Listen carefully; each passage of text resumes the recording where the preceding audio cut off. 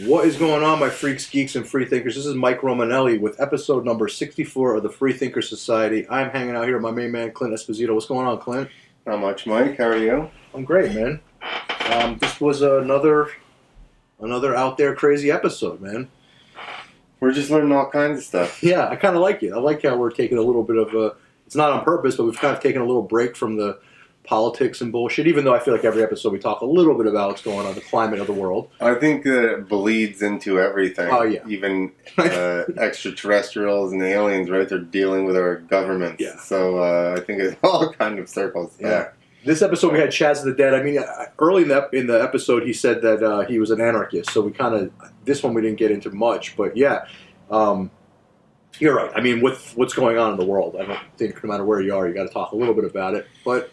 Unfortunately, it all circles back into our overlords a little bit. Yeah, well, and maybe we're starting to find out who our overlords really might be. They might not be who we think they are. But yeah, Chaz was awesome, man. Well, that's the thing, right? Everybody, forever, sorry, skipping off that, but it's always like, who really controls it? And they try to put people to it, like the Bilderbergs or this or that, and... It's like they're so like behind the scenes. Why wouldn't we think that maybe it was something else? Something, right? Yeah, not someone or some group. Absolutely, man. I mean, that's why we call it the Freethinkers Society, right? We just keep going down this rabbit hole and opening our minds. And I don't know about call it a fence sitter or whatever you want to call it, but I like to explore and see other things and learn about other stuff. I mean, I thought it was really interesting when he was telling us about that friendship cult. Didn't know much about it, and I can't wait to learn more about it. I also want to read his book. His book's definitely got some cool stuff in it. Yeah, I hope you guys like this one. Chaz was an awesome guy. I hope to have him back. Yeah, it was great. I want to thank everyone from the Swarm, and I want to thank our listeners. Guys, you are awesome. I love when you guys reach out to us. It's really cool. I love interacting with you guys. Just want to say thank you. All right, guys. And also, as always, this podcast is brought to you by Hero Soap Company. It is made and sourced in the United States, owned by an Air Force veteran, and a percentage of proceeds go to first responder and veteran charities. You can get a discount by using the code FREETHINKERS at checkout. And again, it's herosoapcompany.com. Wash your balls.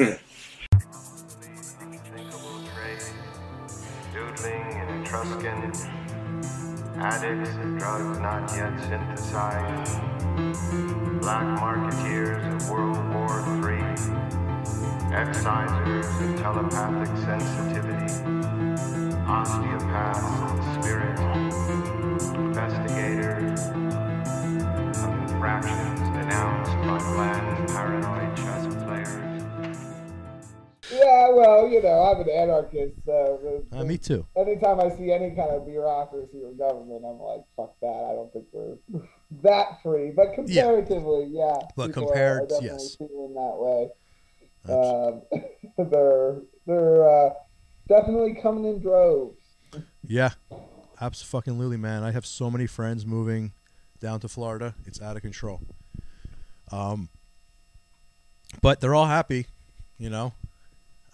Florida's fucking... We're going to get into psychedelic stuff, but almost all of the ceremonies I've done were down in Florida. On reservations down there, yeah. I have a lot of medicine friends out in Florida.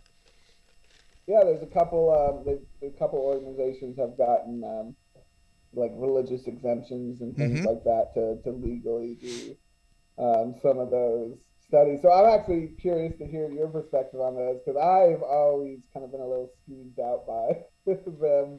The church, being from Florida, I'm like, I'm good. I'll wait to go to Peru to take my ayahuasca instead of in a backyard in Palm Beach. Yeah, so it listen, I'm not gonna lie to you. I stopped partaking in those ceremonies, but I've met some amazing people there. So there's some real medicine people in South Florida that are bringing some powerful shamans from some serious tribes. But yeah, it's some of it's gross for sure, and it's not really part of my thing anymore. It was great.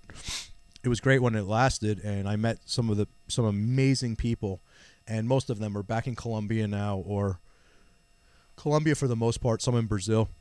But there was a time that the ceremonies were great. They started to get a little. I know what you're saying. It was. It's, Florida, South Florida in particular.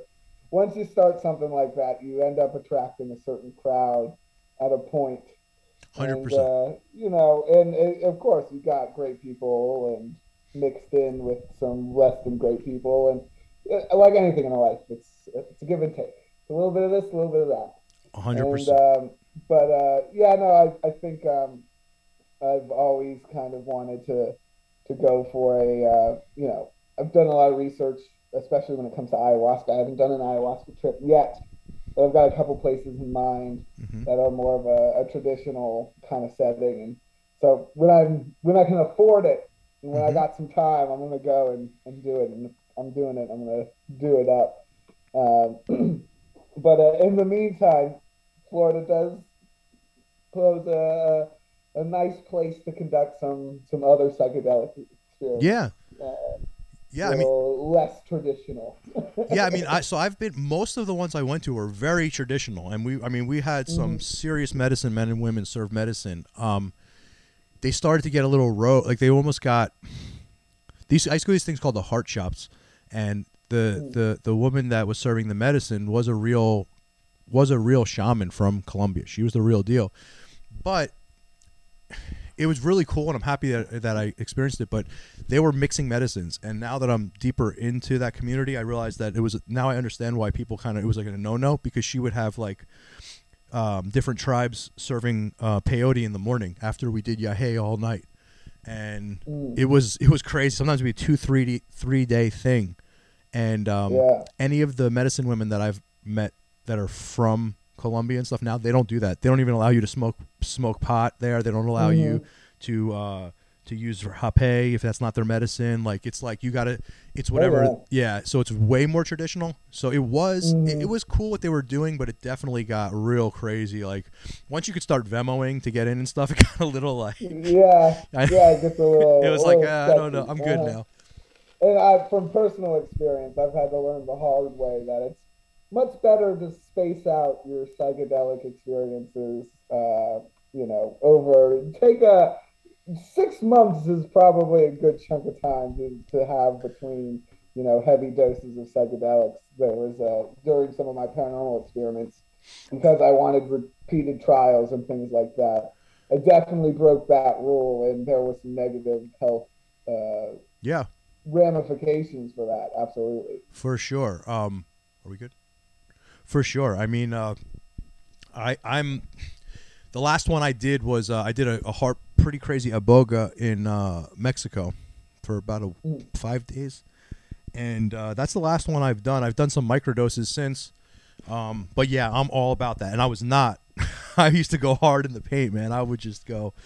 I love that realm. So, Chaz, I am so excited to have you on the show. My man Chaz of the Dead is on the Freethinkers Society tonight. This is going to be episode number 63. We got a lot to cover. I'm sorry for the technical difficulties, but here we are, and we got to chat a little bit, which I don't normally do before most podcasts. So we got to break the ice a little bit. Great to have you on. So Chaz, I want to ask you something. What is this friendship cult? Great question. The friendship is a group, and let's start off by saying that their existence is debated. It's not like a group or a cult in the traditional sense where they're actively recruiting people. No, they're a secret organization of some kind, and they're all physically, they're tall, blonde-haired, late 20s, early 30s, peak physical specimens. They're these sexy blondes. They're all scientists, and they all have these Catholic angelic names like Ariel and Michael, and all named after different angels, and all different. Each one has a different profession in some kind of science. And according to the group themselves, according to the people that they've interacted with. They reportedly claim that they're from the center of the universe, that they themselves are extraterrestrials. And they exist somewhere in Chilean Patagonia. And the I think it's 4,000 different islands in the Chilean archipelago, part half of Patagonia, right there at the very southern tip of South America. And it's in these rural communities that, kind of dot these islands that people have had these weird interactions starting in the 80s and up until modern times with this strange group. And so my first book was my research and my attempt an investigation going down there to Chile to try to get in touch with this group and try to, meet up with them and get some more information. Wow. And it was quite a bizarre journey. And like we kind of talked before the show, there was some psychedelic experiments and things involved. And no, it was a very bizarre little journey I went on to investigate this group. Okay, so before you went to investigate them, you actually knew about them. So you actually went with the intention to go find this group. So yeah, I had heard about them briefly mentioned in a podcast. I think I want to say it was Mysterious Universe. The guys over there in Australia, and they on their website had a couple articles written up, but that was pretty much all the English, language information available on the case. With 2 articles and a brief mention, here and there. And for me, it kind of stood out as this really intriguing case because it had all these possible explanations from, some human explanations involving Nazis and things like that to ET explanations. And at the time, I was looking for a case to also, test out my psychedelic theories and things like that when it comes to the phenomenon. It almost sounds like the Vril. You're familiar with Vril? It almost sounds like that group. Yeah, the Vril, the Nordics, the what's the star system? The Pleiadians. Pleiadians. Right. This archetype definitely is one that's consistent, especially in the UFO phenomenon, but also in more occult circles and things like that, channeled entities and whatnot, and automatic writing and drawing has given pictures of, again, these sexy blonde space fabias. So, yeah, it just kind of seemed like this case that, no one was looking at, and it had all these potentials. And there was one other kind of tipping factor was in one of these articles, there was a newspaper clipping. It was a newspaper from Puerto Montt, Chile, which is right at the top of Chile and Patagonia. And the newspaper clipping was a private advertisement written in English, and it said, "To the friendship, I'm the civil or the professional engineer you visited in Sarasota, Florida, 2 years ago. I didn't know who you were then, but I know now, and I would like to come to your island." And that's all it said in this ad. And as we were discussing before, I'm from Sarasota. Yeah. So that kind of like, for whatever reason, it made it real enough where I was like, well, it's reached my town somehow in one way or another. And I'm going to go down there and check it out. Like, if someone from Sarasota has made contact with this group, then I guess it's possible for someone to do it again. And so that was kind of a tipping factor that really made me go down there and look seriously at the phenomenon. And were you successful? Without giving away too much of your book, were you successful? So I definitely had some bizarre experiences in Patagonia. I can say that much. Okay. I was shipwrecked while tripping on LSD at one point. That sounds awesome. Terrifying yet awesome. It was an experience. But yeah, not to give too much away. But I definitely I did not, I didn't shake any friendship members' hands. Okay. But I definitely encountered some witnesses and some things that were quite bizarre. And investigation in itself in Chile was something quite interesting, especially when looking at the realm of ufology and South American ufology. Getting there and asking about UFOs and things, I was pleasantly surprised. I've been to many countries all over the world, and most people kind of give you a sideways glance, and then they're like, "Oh yeah, well I guess there was this one time." But in Chile, you're like, oh yeah, they're like, oh yeah, yeah, no, the UFOs are real. I saw one. My mom saw one this one time. Oh yeah, my brother saw this wild one. And like, it's just kind of like this matter of a fact, like part of life that So they it's just accept. normal. It's just normal in Chile to see. Absolutely. They actually have a government organization that's not secret, unlike the US's previous research attempts into UFOs. They have this above board SUFO, something like that, um, is the acronym. And they release these UFO videos that are on par with the Navy videos that the US released. And they've been doing it for decades. They've been like, hey, here's this weird video. We don't know what it is. It's some kind of unidentified flying craft.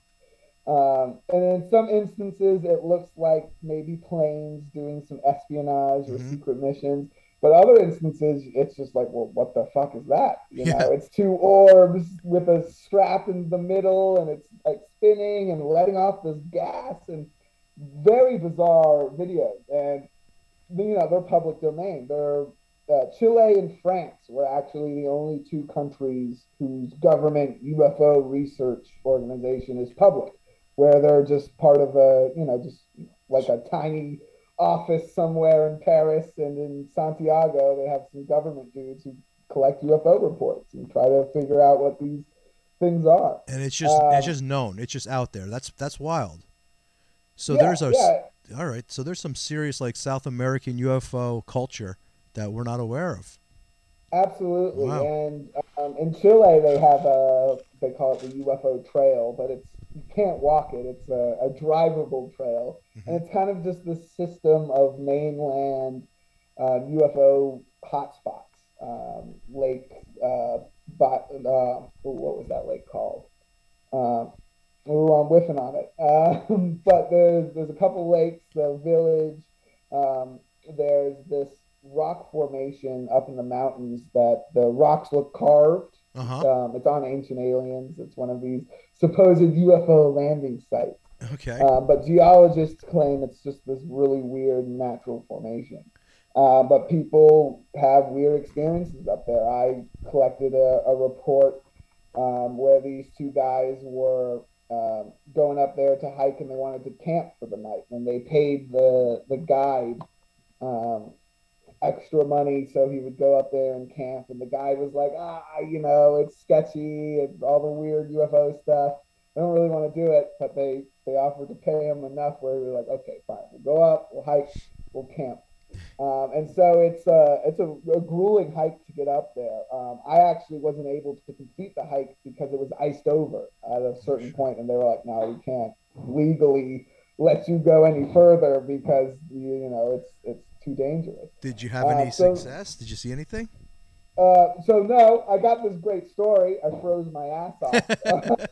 But that location wasn't quite as successful. I used just a psychedelic experiment at another location, and there was some weird audio phenomenon and some strange orbs that were captured on film. Though I'm pretty sure they're debunkable. I'm very So skeptical when it comes to those. Um, so but this duo, as they hiked up there, they hiked about the 6 7 hours it takes to get up there. Um, got up, finally got to the location, the flat stones. They took off their backpacks and they were walking around. And when one of them stepped into one of these kind of tile patterns that makes up the weird geological phenomenon, he froze. And he actually froze as he was about to light his cigarette. And the guide and his companion looked over and like, what are you doing, dude? And he just was frozen. And after 10, 15 seconds, he kind of fell out of the pattern and was like, I was paralyzed. That's the weirdest thing I've ever experienced. wow. And so the guy was like, bullshit, whatever. And he steps into the same tile pattern and he's frozen again. And he's paralyzed for this 15 seconds. And he falls out of the pattern. And they pick their backpacks up and they hike 7 miles, 7 hours back to the little village at the start of this park because they were freaked out. They were, we're not, there's no way in hell we're staying on this formation overnight. It's almost so like it's, It's almost like sleep paralysis, but just in like while awake. That's wild. Yeah, absolutely. That selective kind of, and again, that's something you hear in UFO and abduction encounters all the time, especially in abduction encounters when people are on the ships with other people. They'll report that, oh, you're going along and then frozen. The other person's like completely out of it. You can move them around like a sex doll. That's pretty terrifying. Yeah, but that is definitely the reports. I just want to back up real quick. You said something about psychedelic experiments with the UFOs or paranormal or whatever we're going to call aliens. So what is that? You would take a dose of psychedelics with the intention of seeing of contact? making contact with whatever, with ultra terrestrials, other intelligences, but not to the extent of, if you want to make contact with other intelligences, you can take a shit ton of a psychedelic and you'll go out there and you'll talk to some things. The intention here is to create one of those experiences, but one of those experiences that has a physical element to it. And that's really where that paranormal thing lies, because scientists will tell you that most paranormal situations are either misidentifications or hallucinations.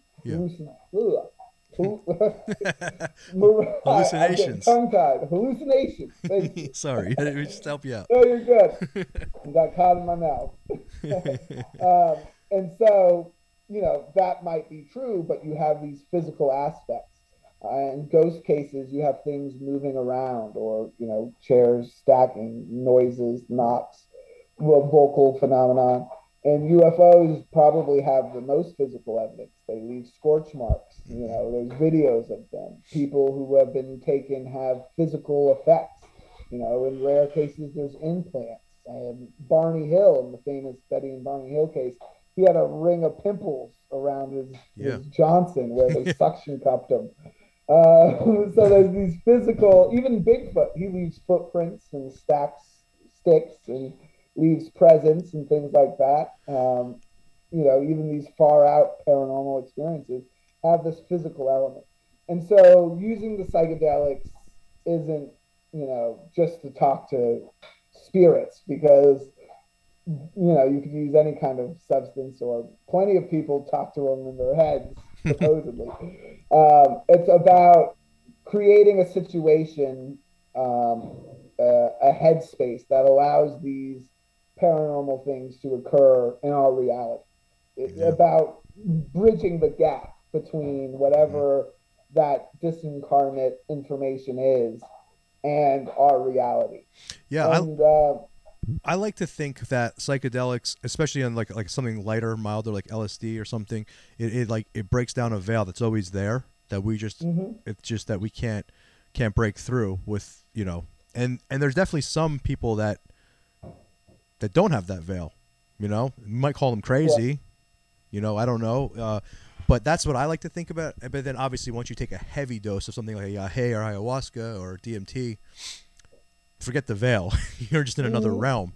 Right. Interacting. And so in those situations, while they're fascinating, and I love reading trip reports, and it's not productive from a paranormal perspective, because even the people experiencing that at most of the times, not always, but most of the time, they're, like, it was in my head, it was, happening in some kind of drug-induced state. I was definitely out of my skull, as they say. So whether these entities are, I guess the best way to say is that information is accessed through using those substances. It's when those pieces of information access our reality on their own, independently. That's what we call the paranormal. And that is kind of the trick of it. And I really started this avenue of research because I had a bizarre experience involving some mushroom tea and a Ouija board. Um, Okay, and let's of hear it. course, in the paranormal world, both of those are very taboo things. Like, I still get shit for it to this day where people are like, well, you're probably possessed because you did that. You know that, right? And I'm like, okay, well, it hasn't fucked with, my day job yet, so I'm not worried about it. Um, I'm not, my head's not spinning around. I'm not spitting up pea soup. I had this Ouija board for a long time, and throughout my childhood, I've had some weird experiences, but nothing I'd say hard evidence. So, kind of inspired, and as most Florida teenagers, I was exposed to some psychedelics. But immediately I thought, well, I don't want to go to parties and do this. This is some occult shit. This Hmm. is something else. Yep. And so I kind of devised these experiments, and this was one of the first. And my plan was to, over a course of several weekends, which was bad for my health. I do not recommend doing that. To take these mushroom teas and do Ouija board sessions. And throughout the 7 or 8 of them I conducted, nothing happened. There was the planchette didn't really move. I mean, I had some psychedelic experiences. A drop of water hit me right in the middle of my forehead, and I was up there when that happened, and that was really cool. I felt really one with the universe and everything. But again, I can't. That's being on those substances. Um, I wasn't getting any of the strange messages, no EVPs, nothing. But in between these experiments, in the days I wasn't Mm. actively taking the substances, I began to notice some strange things in the sky. And it started actually right before I drank one of these teas. I had brewed it. Hmm. I was stirring it. I was, blowing on it, letting it cool, and watching planes across the sky. And this one I see is not blinking like a typical plane. Hmm. It's consistent in its color, and it suddenly bursts and scatters into several smaller objects, almost like a satellite re-entering, Yeah. or a spaceship blowing up in Star Wars. And it just bursts off into these smaller objects, and they all just kind of scatter and disappear. And being in Florida, you have rocket launches Hmm. and satellite reentries, and it's a thing you can actually track online. There's forums and websites dedicated to it. So I went to see if I could find anything to correlate, and I couldn't. And I thought that was pretty bizarre. And a few weeks later, I was telling a friend about this. It was a Wednesday in between two of these experiments. And he was kind of like scoffing at, like, okay, dude, mushroom teas, UFOs, Yeah. Ouija boards, whatever. And I was like, yeah, fair enough. It's out there. Yeah. It's probably not going to be anything, but whatever. It's weird. And almost ironically, we start to hear this metallic hum. We see these lights through the trees, and it comes through a clearing, and it's this giant triangle-shaped craft. A light in each corner, a classic UFO shape all around the world, but in particular, a bunch of sightings in Florida of Hmm. this triangle Triangle. shaped Yes. craft, and it's hovering there, and it's low. It's right above the tree line. I could hit it with a rock. It was Wow. that close to the tree line, and it just kind of hovered there for a second and continued on. And it really almost felt intentional. Like, there's not really any other way to describe it. The timing, I mean, is otherworldly. It's bizarre.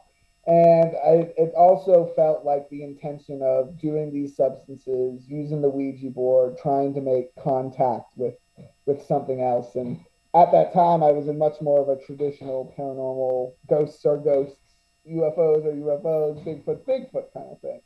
Hmm. And so it was kind of a nod from the phenomenon, almost like, oh, you want to see a ghost? Here's a UFO. Deal with that. And I've been trying to deal with it. I definitely think that those experiments had something to do with it, and I found a collection of other encounters from other investigators who've reported similar things. And one of the consistent things is it's not really during the psychedelic experience. I mean, you can I was find just going to ask that. I was just going to a ask. variety of reports of weird stuff happening. But the truly bizarre encounters, the very legitimate one like I had, and again, my friend was not involved in those substances. I mean, not, I can't say that, not involved in those substances, but he was not involved in those experiments, and he was not actively on any drugs at the time. Total separate witness who to this day is like, yeah, that's a fucking UFO. That's what we saw that night. If and you had to guess what it was, UFOs. if you had to guess what it was, would you think it was a military, or do you think it was from another realm, another dimension? If you had to take a guess. So that's the most interesting thing about it, because the research into the black triangles in particular suggests that they're military craft to a high extent. I mean, you have these theoretical blueprints and patterns and things that definitely look like the craft I witnessed. And you know, there's military bases. There's one in Tampa, not far from where I witnessed that. And again, this is something people see often in association with those military bases. But the fact that I was under this psychedelic influence also seems kind of again, the timing. It's one hell of a synchronicity. It's a one hell of a coincidence if it is just they were happening to be flying their UFO around and their cloaking or whatever failed right above my house. It's bizarre. You know, you're bringing up a memory. This conversation is bringing up a memory that I'm having from Florida that honestly I forgot about and I probably never told on this show before.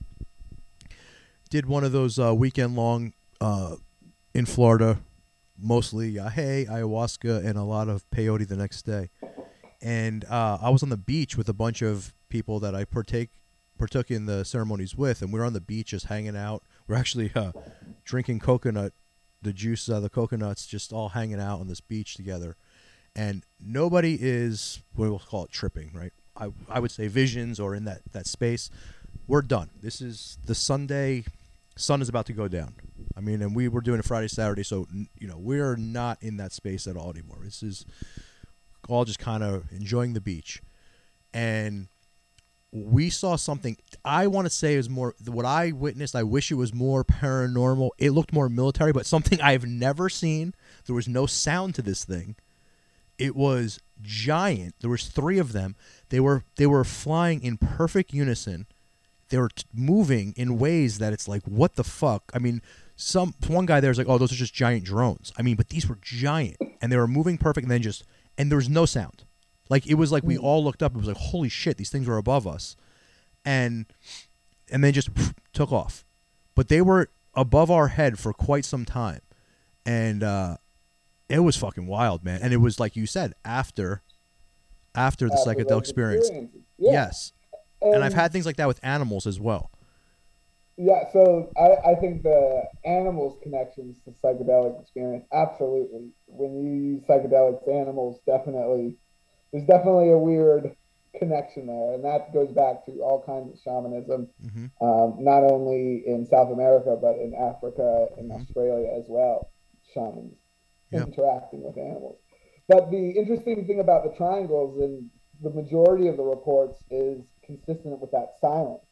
But I heard a definitive mechanic whir, because I remember when the experience happened, we heard this weird whir first, and it didn't sound like a car engine or any kind of helicopter or typical engine, but we definitely heard this noise first, because one of us said, as a joke, oh, maybe that's a UFO, because we were talking about it.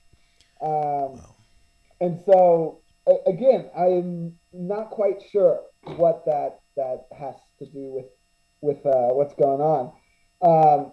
I do have a theory of how these things can be human design craft, but also have this psychedelic origin or this psychedelic effect. And I call it B theory, because the way it came to me again was through a crazy couple of synchronicities. You're knocking off my notes without me even have to say anything. Go ahead. Let's hear this beat thing. I love this. Oh, Is it's I almost can't like I've done this before. can't wait to hear this part. Okay, go ahead, man. So yeah, this is a bit crazy, but bear with me. So it started about 6 years ago when I was backpacking through Morocco. And I wasn't quite writing like I am now and full-time investigating, but I was, still very much interested in the subjects. And that was kind of, what people knew about me in the backpacking scene. Like, oh, that's the weird UFO ghost guy.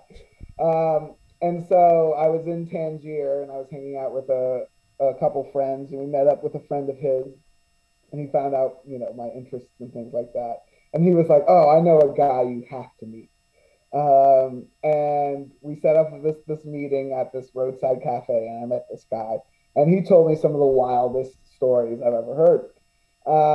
He claimed that he was the son of a CIA agent, and I met him a second time, and there was no like paperwork or documents, but he had some weird assets and things that kind of convinced me that maybe there was some legitimacy to that claim. And this is another American in Morocco. Yes. So right away you have that connection. Dude. Okay. Definitely an American dude. Grew up in Morocco. Strange character. Okay. Definitely a strange guy, but he had assets, and he lived in this place that was in Tangier, like the fanciest, multi-million-dollar mansions. His next door neighbor was the Spanish princess's vacation home. Okay. So there were some weird things where I was like, okay, what? I meet a lot of crazy people, but I don't really meet a lot of crazy people who, live like this. So that was, and of course, Tangier, for history buffs, was the international zone right there after World War II. There was a lot of sketchy assassinations and illegal dealings and things going on. It was kind of like an early, version of some of the sketchy stuff that goes on in the Middle East. Started in this region. So it was weird. But the weirder things he told me was that he knew people who flew UFOs. He was like, oh yeah, I can get you a ride on one if you want. And that never came to fruition. But he very confidently claimed this. And he said that UFOs were based on a technology they discovered within honeybees. That honeybees have an anti-gravity chamber in their thorax, and this is what they reverse engineered to make UFOs. And of course, something that crazy, you just don't forget it. It was burned into my memory. I didn't take any notes or anything during this conversation. I wish I had, retrospectively, because I didn't know it would lead to something more. But he made this claim, and I was like, well, that's fucking insane, but awesome. Glad to hear it. And I kind of, put it in the back of my mind and didn't really address it until I was writing my book. And in my book, I go into the Nazis in South America and this possible explanation behind the friendship group. And of course, I theorize about Nazis having UFO technology. And everyone knows the Nazi bell, this Die Glock device that historians are pretty sure was real. They're pretty sure it was a nuclear centrifuge, this kind of crucial part of building an atomic bomb. But the fun sci-fi theory is that it was an anti-gravity device or a free energy device. And of course, it's never been found, so no one really knows for sure. And I said, maybe if UFOs, in my book I wrote, this one time, this crazy guy in Morocco told me it was bees. So maybe if it is something that simple, then yeah, the Nazis could have discovered it. And a bell kind of looks like a thorax of a honeybee. So, maybe there's something there. And it was, maybe 4 or 5 sentences, just a little paragraph in my book. And, I published it, and I was surprised. The book kind of took off, and people were inviting me on their shows to talk about it. And one show that invited me was actually this general subject comedy kind of podcast, not even really a paranormal podcast. But they like weird subjects, so they had me on to talk about it. Mm-hmm. And the host had read my book, and he said that paragraph jumped out at him. Yeah. Because when he was a child, his best friend's dad was in the military in some respect, and always on like these weird secret missions and things. And so when they asked him what he did, all he would say is, "Oh, I'm a man in black," like in the movie. And that's all he would say. And apparently, when this man was on his deathbed and the son asked him for more information, all he would say was, "Look at the bees." Really? And that was the only thing he said on the matter. And they had always assumed it had something to do with the way bees communicated until he read my book and read this weird paragraph about a weird dude in Morocco saying bees are the source of UFOs. So at that point, I had to look a little deeper. Yeah.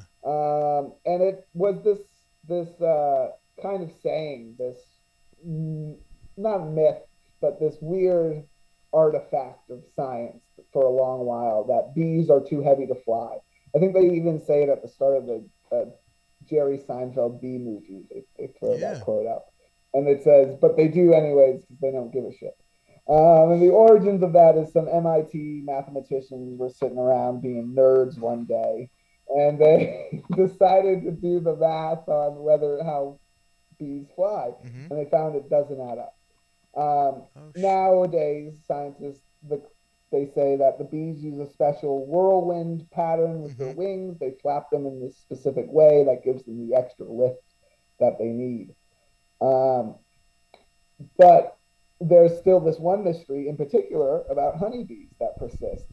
And that's something that scientists have called the bee's economy mode. And for some reason, when these bees are carrying pollen and they're carrying weight, they are using less energy. Their breathing is calmer. Their wing flaps aren't as rapid or stressed. They're somehow lighter when they're carrying things than when they aren't. And no one really understands how this works. So I thought that was pretty bizarre. That's and wild, I was like, okay, I've looked through the scientific channels on bees and anti-gravity. Let me get weird with it and see what, some of the weirder researchers have to say. And I found through this dead website, KeelyNet, you can still get it through the way back machine. I found the research of a Russian scientist, a Russian entomologist, insect guy, named Viktor Gerbinikov. And Gerbinikov was a well-respected professor. He discovered these weird electromagnetic fields that had to do with insect nests, in particular hives and things like that. A lot of research into larvae, that's some kind of alfalfa pest. He figured out how to stop their larvae from killing alfalfa fields. Long list of accomplishments for a bug scientist. And he writes about them all in his memoirs. But he also includes a chapter about the flying craft that he built.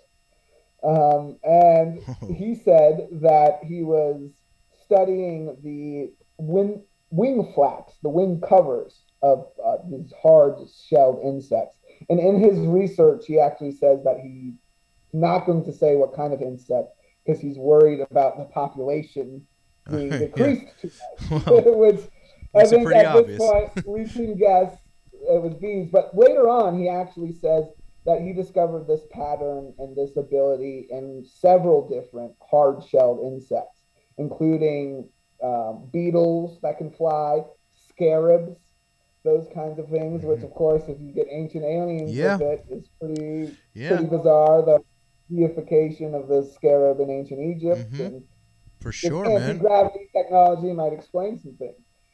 Because it's literally this simple. Gerbinikov was studying these wing flaps. He went to put them under a microscope, and he noticed that they would float above the glass for a second before they'd come to rest. And he thought that was strange. So he stitched a bunch of them together until they could sustain a float. And then he put a bunch of them into these boxes, and there's supposed videos of these boxes. And well, I've seen the videos, but Oh, you have? supposedly of these boxes. And you can see them. He touches them with a pencil, and they fly up to the ceiling, and then they kind of float back down like a feather, a little faster, but you can see it's floating down, not quite, as violently as it flew. And again, he's applying very little force. Again, grainy footage, could be fake, but some weird stuff. It gets weirder though, because he says once he had a bunch of these blocks, he strapped those all together and he put them on this platform. And the platform, it looks like almost like a wooden pallet with scooter's handlebars. Just like a simple, square with some handlebars.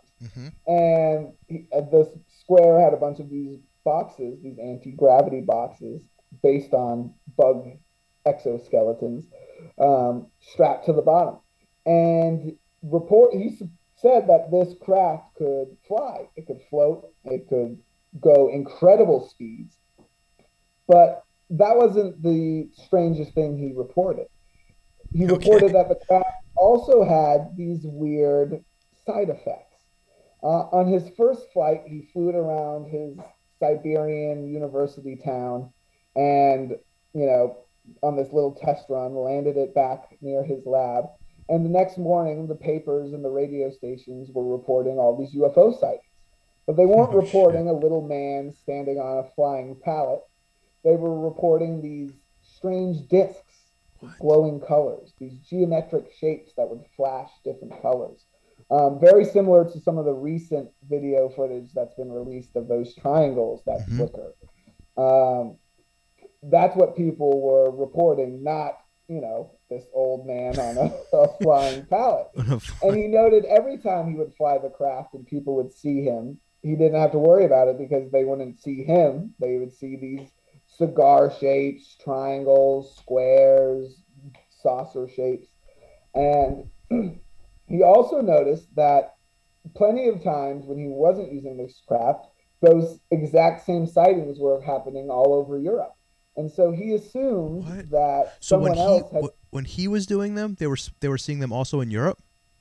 There's reports. So during his flights, but also when he wasn't flying. Yeah. And so he reasoned that someone else has clearly discovered this technology besides him, and they're not telling anyone about it. So he decided to fold up his flying pallet and put it away because he was afraid of causing some kind of situation internationally, because these UFOs are being seen all over the place. So he would use this craft though before he decided to put it away for his own safety. He would use it to fly out to his research fields, these remote fields in Siberia, and collect insects. And he noticed the places he would operate this craft began to be inundated with poltergeist activity. Oh, shit. Strange things started to happen, knockings, things like that. Not only where he landed it, but if he ever dropped something off the side of the craft while he was flying it, that whole area around where he dropped it would be filled with bizarre phenomena. Just Bigfoots and shit would just be falling off his pallet. He never said Bigfoot, but it's implied that, the poltergeist activity that many people claim is Bigfoot. I don't mean to be disrespectful, but I'm just in my mind thinking of an old man on a pallet, just all different entities. No, it's bizarre. Drop it off. It's awesome, though. It's definitely the weirdest UFO theory. And again, it's B theory. And it's a little bit of a pun because I don't necessarily know it's true. A couple of synchronicities, a couple sketchy sources does not make this story true, but it is fascinating that there's this Russian guy who's come up with this conclusion. And the reason it really hit home with me is because he describes the side effects of the craft, and it's almost exactly the same as the list I wrote in my book about the connection between psychedelic phenomenon and paranormal phenomenon. And he's like, oh, all of these weird psychedelic / paranormal things happen when I use this crap. And so it was kind of a smack in the face. That's really wild. One instance, he reported dropping this vial off of the craft while he was flying it, and he found it fused into a window of a local apartment building, like it was melted into the window. And these tiny little holes, these tiny, like perfectly drilled holes, were in a bunch of people's windows. Anytime he flew the craft too close to their apartment building and shit. And that's something that John Keel reported a bunch back on his Mothman sightings and things like that. These tiny Yeah, the little holes in holes. the windows. Yeah.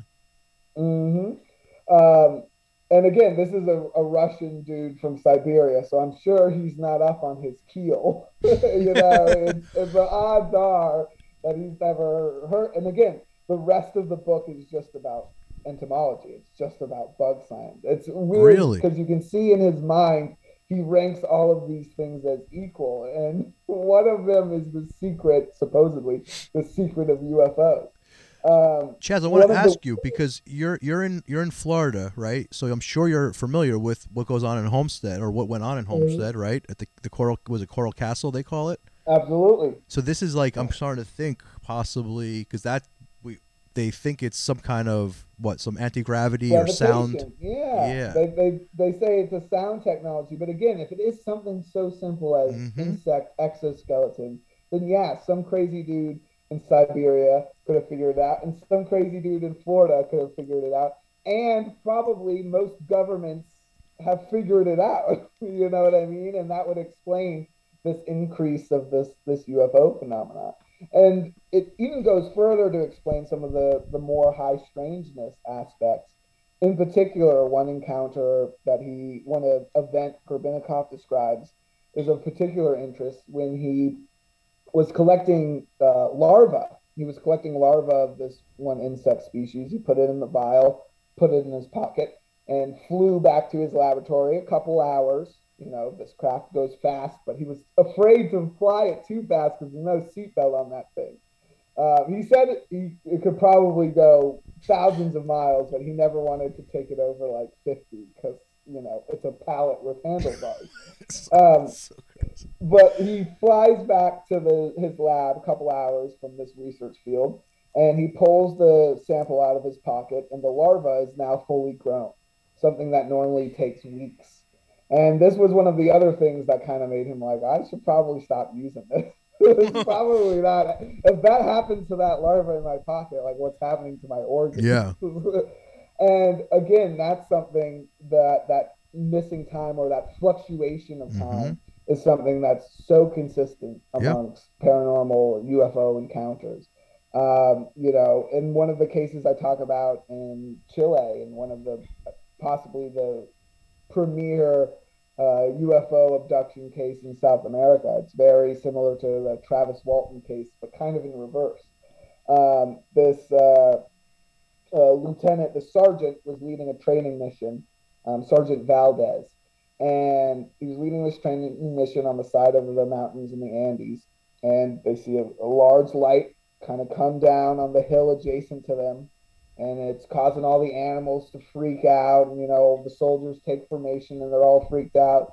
And suddenly, Sergeant Valdez kind of stands up and walks off towards the light, and the light vanishes, and so does the sergeant. They can't find him, and everyone's freaked out. About 15 minutes goes by, the light returns, and Sergeant Valdez starts screaming. He's in laying down in the grass in that field, and he's freaked out, and he's in and out of consciousness, and he's terrified. And the weirdest thing about it is that when he disappeared 15 minutes ago, he was a cleanly shaven man, and now he's returned, and he has this thick stubble, this almost half beard, and his watch is spun forward a little more than a week. And immediately, this patrol drives down the mountain, and they get debriefed by the military, and military actually has a local professor come in and try to figure out what's going on, because these dudes are freaked out. They're all confused, and they're describing different things. And one of the weirdest details about the case, and this is all transcripts of the recording of the interview right after it occurred, so it's raw, right from their mouth. And one of the weirdest thing is that the group can't agree how many soldiers there were supposed to be on patrol. they're they're like, no, there were 7 of us. No, no, no, there was 8 of us. No, no, no, there were 7. And they also can't agree about whether they had a dog or not. Half of the soldiers remember them having like this mascot kind of platoon dog that hung out with them the whole camping trip. And then the other half have no memory of this dog. They're like, no, there was never a dog. I have no idea what you're talking. That's really strange. And again, it's this super bizarre situation, but all of the parties testify it to being like, yeah, that's what happened. It's legit. And Valdez himself was supposed to write some book about the situation, and he had been on TV and been. What year was this? I want Roughly? to say that was. I want to say 87. Okay, I'm not 100% sure without me looking at it. Okay. No, I just have this. I just have this theory that with the whole like false memory and people remember, like almost Mandela effect. I feel like that's happened after 2012, and something with CERN. I don't know exactly what the hell it is, but it just happens more and more, even to myself, where I think somebody's dead, and I'm like, I'm pretty sure. Then I look them up, I'm like, wait, they're alive, and No, it just it's happens still alive. more and more, and it's like, what the? I think that's just the internet getting rid of our natural memory. We're just dependent on it too much. Yeah. Yeah, exactly. maybe not. And sometimes Who I think knows? that too. Sometimes I think that too. You're right, because same time, like when you start really relying on the internet for all that shit was around that time. So it could be. Not everything is going to be this crazy thing. Well, maybe it's the UFOs flying over us, and it's just a side effect. We just start remembering shit different. If these cases are legitimate, if what Gorbachev describing is true, then these UFOs could have this massive psychedelic effect just by being near them, just by looking at it. And that might explain why having a light dose of the psychedelics, whatever helps drop whatever that cloaking is. Maybe if someone in Siberia was tripping on mushrooms, they would see a little man on a pallet. Yeah, they just see the guy in the pallet. You know what I mean? They don't see all like, the. What the fuck's going on there? Like, what the?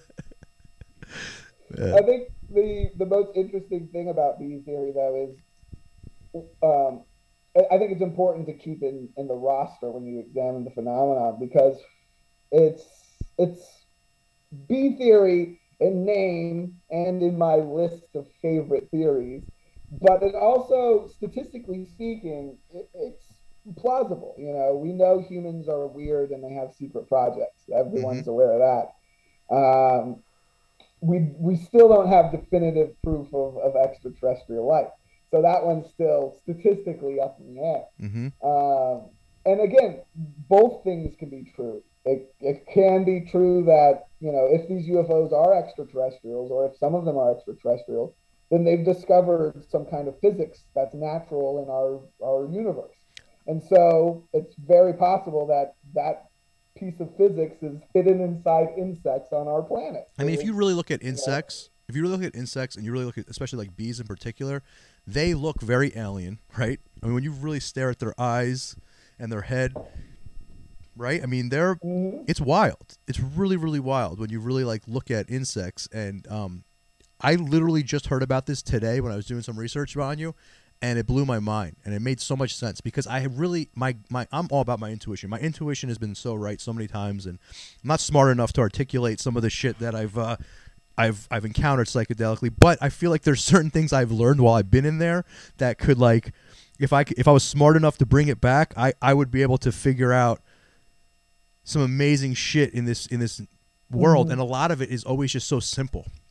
Like, I can't articulate the words correctly, but like I was having this. I think it was just on LSD one time, but a heavy dose, and I was staring at all my crystals, and like I said, I'm not going to articulate this correctly, but like I figured something out while staring at these crystals, like about information and some kind of ancient past, and how it was a technology, and it's just so simple, and we don't know how to use it correctly, and I almost like figured it all out, and I know that doesn't make any sense, but to someone that's had psychedelic experience, and then I think there are people like the Teslas and other ones out there, the other geniuses that can go into those realms, take that information and translate it. And I do think it's all very simple technology that we just need to learn how to harness. So I really am digging this theory a lot. Yeah, I think that it's, you know, it almost makes sense that it's something so mundane, Mm-hmm. and a lot of, It does. because, and honestly, again, when you take the B theory lens and look at some stuff starts to match up. Mm-hmm. Right? We know now that bees are being depopulated Yep. faster than ever. Maybe, maybe Mm-hmm. it's global warming. It's probably global warming, but maybe it's governments rushing to collect bee exoskeletons so they can build these crafts. Shit. Um, when you think about things like Skinwalker Ranch, Mm-hmm. we know Robert Bigelow owned that piece of property, and we know that the UFO disclosure people have for a long time been saying that it's the private sector. The private sector has the tech and the bodies and all of Mm-hmm. that. So perhaps everyone knows Bigelow set up this research into all the paranormal things going on in Skinwalker Ranch. But perhaps he did that because he's not trying to figure out the source of it. He knows the source. It's the side effects of his craft. He's trying to study the long-term side effects, as you would want to if Yeah. you have one of these weird UFOs that cause all of these weird things. Maybe Absolutely. it's that simple. Maybe he's just like, all right, well, we landed the UFO bunch at this location. That's where we've been operating it. So let's see what these side effects are all about. And that's when he brings in the scientists, and we now have this legend of Skinwalker Ranch. Mm-hmm. Again, a possibility, a pretty logical possibility when it comes to the crazy theories out there about that place. Mm-hmm. If you think about things like MK Ultra, if this technology does date back to the Nazis and Nazi technology, then MK Ultra, this experiment to dose people daily with LSD and things like that, Yeah. all these bizarre, strange experiences. You know, the leader of that program, he took LSD every day, and he said it was because he was worried Russians were going to take him and dose him with LSD, and he wanted to be ready for Sounds like that, my which kind of guy. is out there. I'm getting on the But maybe offensive. maybe that's the cover up. Maybe it's because he was trying to get acclimated, because operating these UFOs takes a person who can handle these psychedelic experiences, because being in and around them causes this alteration in gravity and time, and the only way that human mind perceives that is the best it can, the same way it's frantically piecing its information together when you're on one of these trips. Mm-hmm. So the states, if it is true how Grubinnikov describes it, the kind of bubble that this craft creates would absolutely be a very difficult thing to understand for someone who hasn't done any psychedelics, who hasn't had their reality wobble before this. The skeptic in me, when you were saying, I've been thinking about lately, is like it's kind of weird how the crafts have changed throughout the years. That makes me think it's something military. But just because it could be something military does not mean that it's still not something amazing, and that the fact that the military just figured out, or or these black ops, whatever, figured out, Mm-hmm. like you're saying, B technology or sound frequency technology. But it is kind of it's kind of weird, man. If you look at like the shapes, it's almost like they've changed, like the way cars have changed over the years. I've Mm-hmm. noticed that. Now, it's like they were almost more clunky saucers back in, what was that, like the 50s? Yeah. I could be wrong. I don't dive too deep into the No, UFO in stuff. the Contact E era, you have a lot of in the 50s and early 60s, you have a lot of ships that they're almost Star Wars esque, where everyone's a little different, and they're almost kind of like, ragtag. They look like Yeah. they're being worked on, that kind of Yes. stuff. And then you definitely see a transition into saucers, which everyone dates back to Kenneth Arnold's sightings. But actually, before Kenneth Arnold's sightings, a couple of years before, Amazing Stories began publishing their Hollow Earth stories. And this was kind of I what love blew Hollow Earth up that stuff. magazine. And those stories were purchased from a guy who wrote them as truth.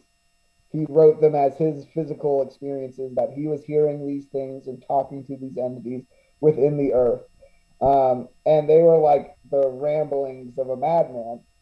And he had sent the magazine a letter, and one of the editors read it and was like, well, this is garbage, threw it out. And the guy who owned the magazine plucked it out and was like, nah, that's a good story. And he bought all of the rants, essentially, and then he added story to them. He fluffed them up. And so there were these weird mixes of fact, of true, this guy's true, quote unquote, experiences, and this editor, making it more palatable. But these stories actually have the very first mention of flying saucers. They actually use the term flying saucer, again, 2 years before Kenneth Arnold called them a flying saucer. And these flying discs. And he said they were coming from within the earth, that these were what the robots who lived inside the earth were using as craft.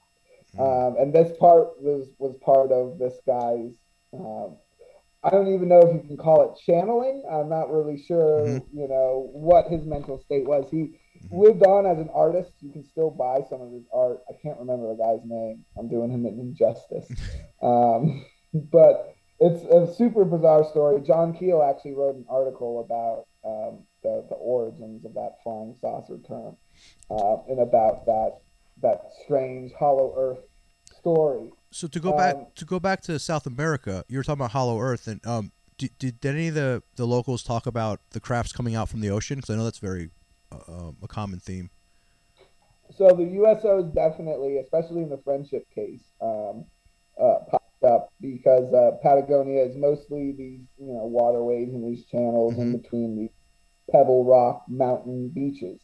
Their fjords very similar to Sweden and Finland, so you can picture that. That's kind of similar to Patagonia, and again, it's never, especially with the friendship group, the UFOs are never directly associated, is what I've found. It's never, you never see the members of the friendship walking out of a UFO, but always after you've traded with them, or in one of the most famous cases, they put a bunch of equipment on one of the smuggler ships, and they were supposed to take it to this port, and they got buzzed by a UFO, and reportedly the crew got sick of radiation poisoning, their hair fell out, and all that stuff.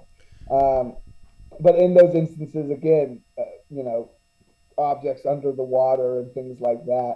I've actually found that Patagonia, by per capita, has the highest number of aquatic cryptids, weird sea monsters, and deities from Native American mythology. Wow. Some quite bizarre creatures. There's one called the Hide, and it looks like a laid out cowhide, and it's got eyes on a snail, like you bury the snail, SpongeBob, eyes on posts. Wow. And it hangs out in the water, and it'll jump up and wrap up like cattle, horses, and things like that, and pull them into the water. That's wild. Super strange, high strangeness when it comes to the Patagonian waters. Beyond just seeing craft lift up and stuff. So cool. So cool, man. I got to look into this more. It's a region that definitely deserves some more paranormal attention. Wow. So Chaz, do you cover any of this stuff in your books? The whole Patagonia area and some of this stuff? Yeah, absolutely. In my book, I get very deep into the other mythology around Patagonia, not just the friendship. I dive in. I think I address the Nazi explanation. I address the possible extraterrestrial explanation. Talk about all those other famous Chilean UFO cases. Then I look into the high strangeness, Bigfoots and things like that. Charles Darwin actually reported seeing these weird Bigfoot-esque creatures in Patagonia. And he thought that they must have been banished tribesmen who were wearing hides and masks and things. Being the skeptic all the way back in the day. Wow. But he reported these strange creatures and things like that. And, it's very interesting mythology. It's very unfortunate the tribes down there have been almost eliminated, culturally. Yeah, Um, yeah, that's happening everywhere. some super. I'm trying to I think it's the Selknam tribe. Do a quick Google of them, and you'll see how bizarre and Okay. unique these tribes in Patagonia are. Wow. Their art and things, is these strange stripes and polka dots and cones, and it's like they almost look out of Silent Hill. These weird Okay. costumes and tribal art that they do. It's very bizarre. I can't wait to look No, into it. it's a super bizarre tradition. If the listeners want And to find your book, where can we send them? Because I want to read your book. so you can find a link to it at my website, chazofthedead.com. It's also available on Amazon. It's called Paranormal Expeditions: Hunt for the Friendship. It's a story of UFOs, Nazis, and an expedition to the edge of the world. Well, I could tell you when I UFOs, Nazis, psychedelics. And an nice. expedition to the edge of the world. I love it. I love it. Chaz, I could talk to you for hours, man. I hope to get you back on after I read the book. And I hope the listeners give you some love, man, because I can't wait to read the book. Thank you so much for coming on our show, man. Yeah, absolutely. Thanks for having me on. And yeah, you can find me at Chaz of the Dead on all the social medias. And then, yeah, chazofthedead.com. That's where all my articles and Patreon and books and stuff are at. So check it Excellent. out. Thank you so much, brother. Nice talking to Thank you. you.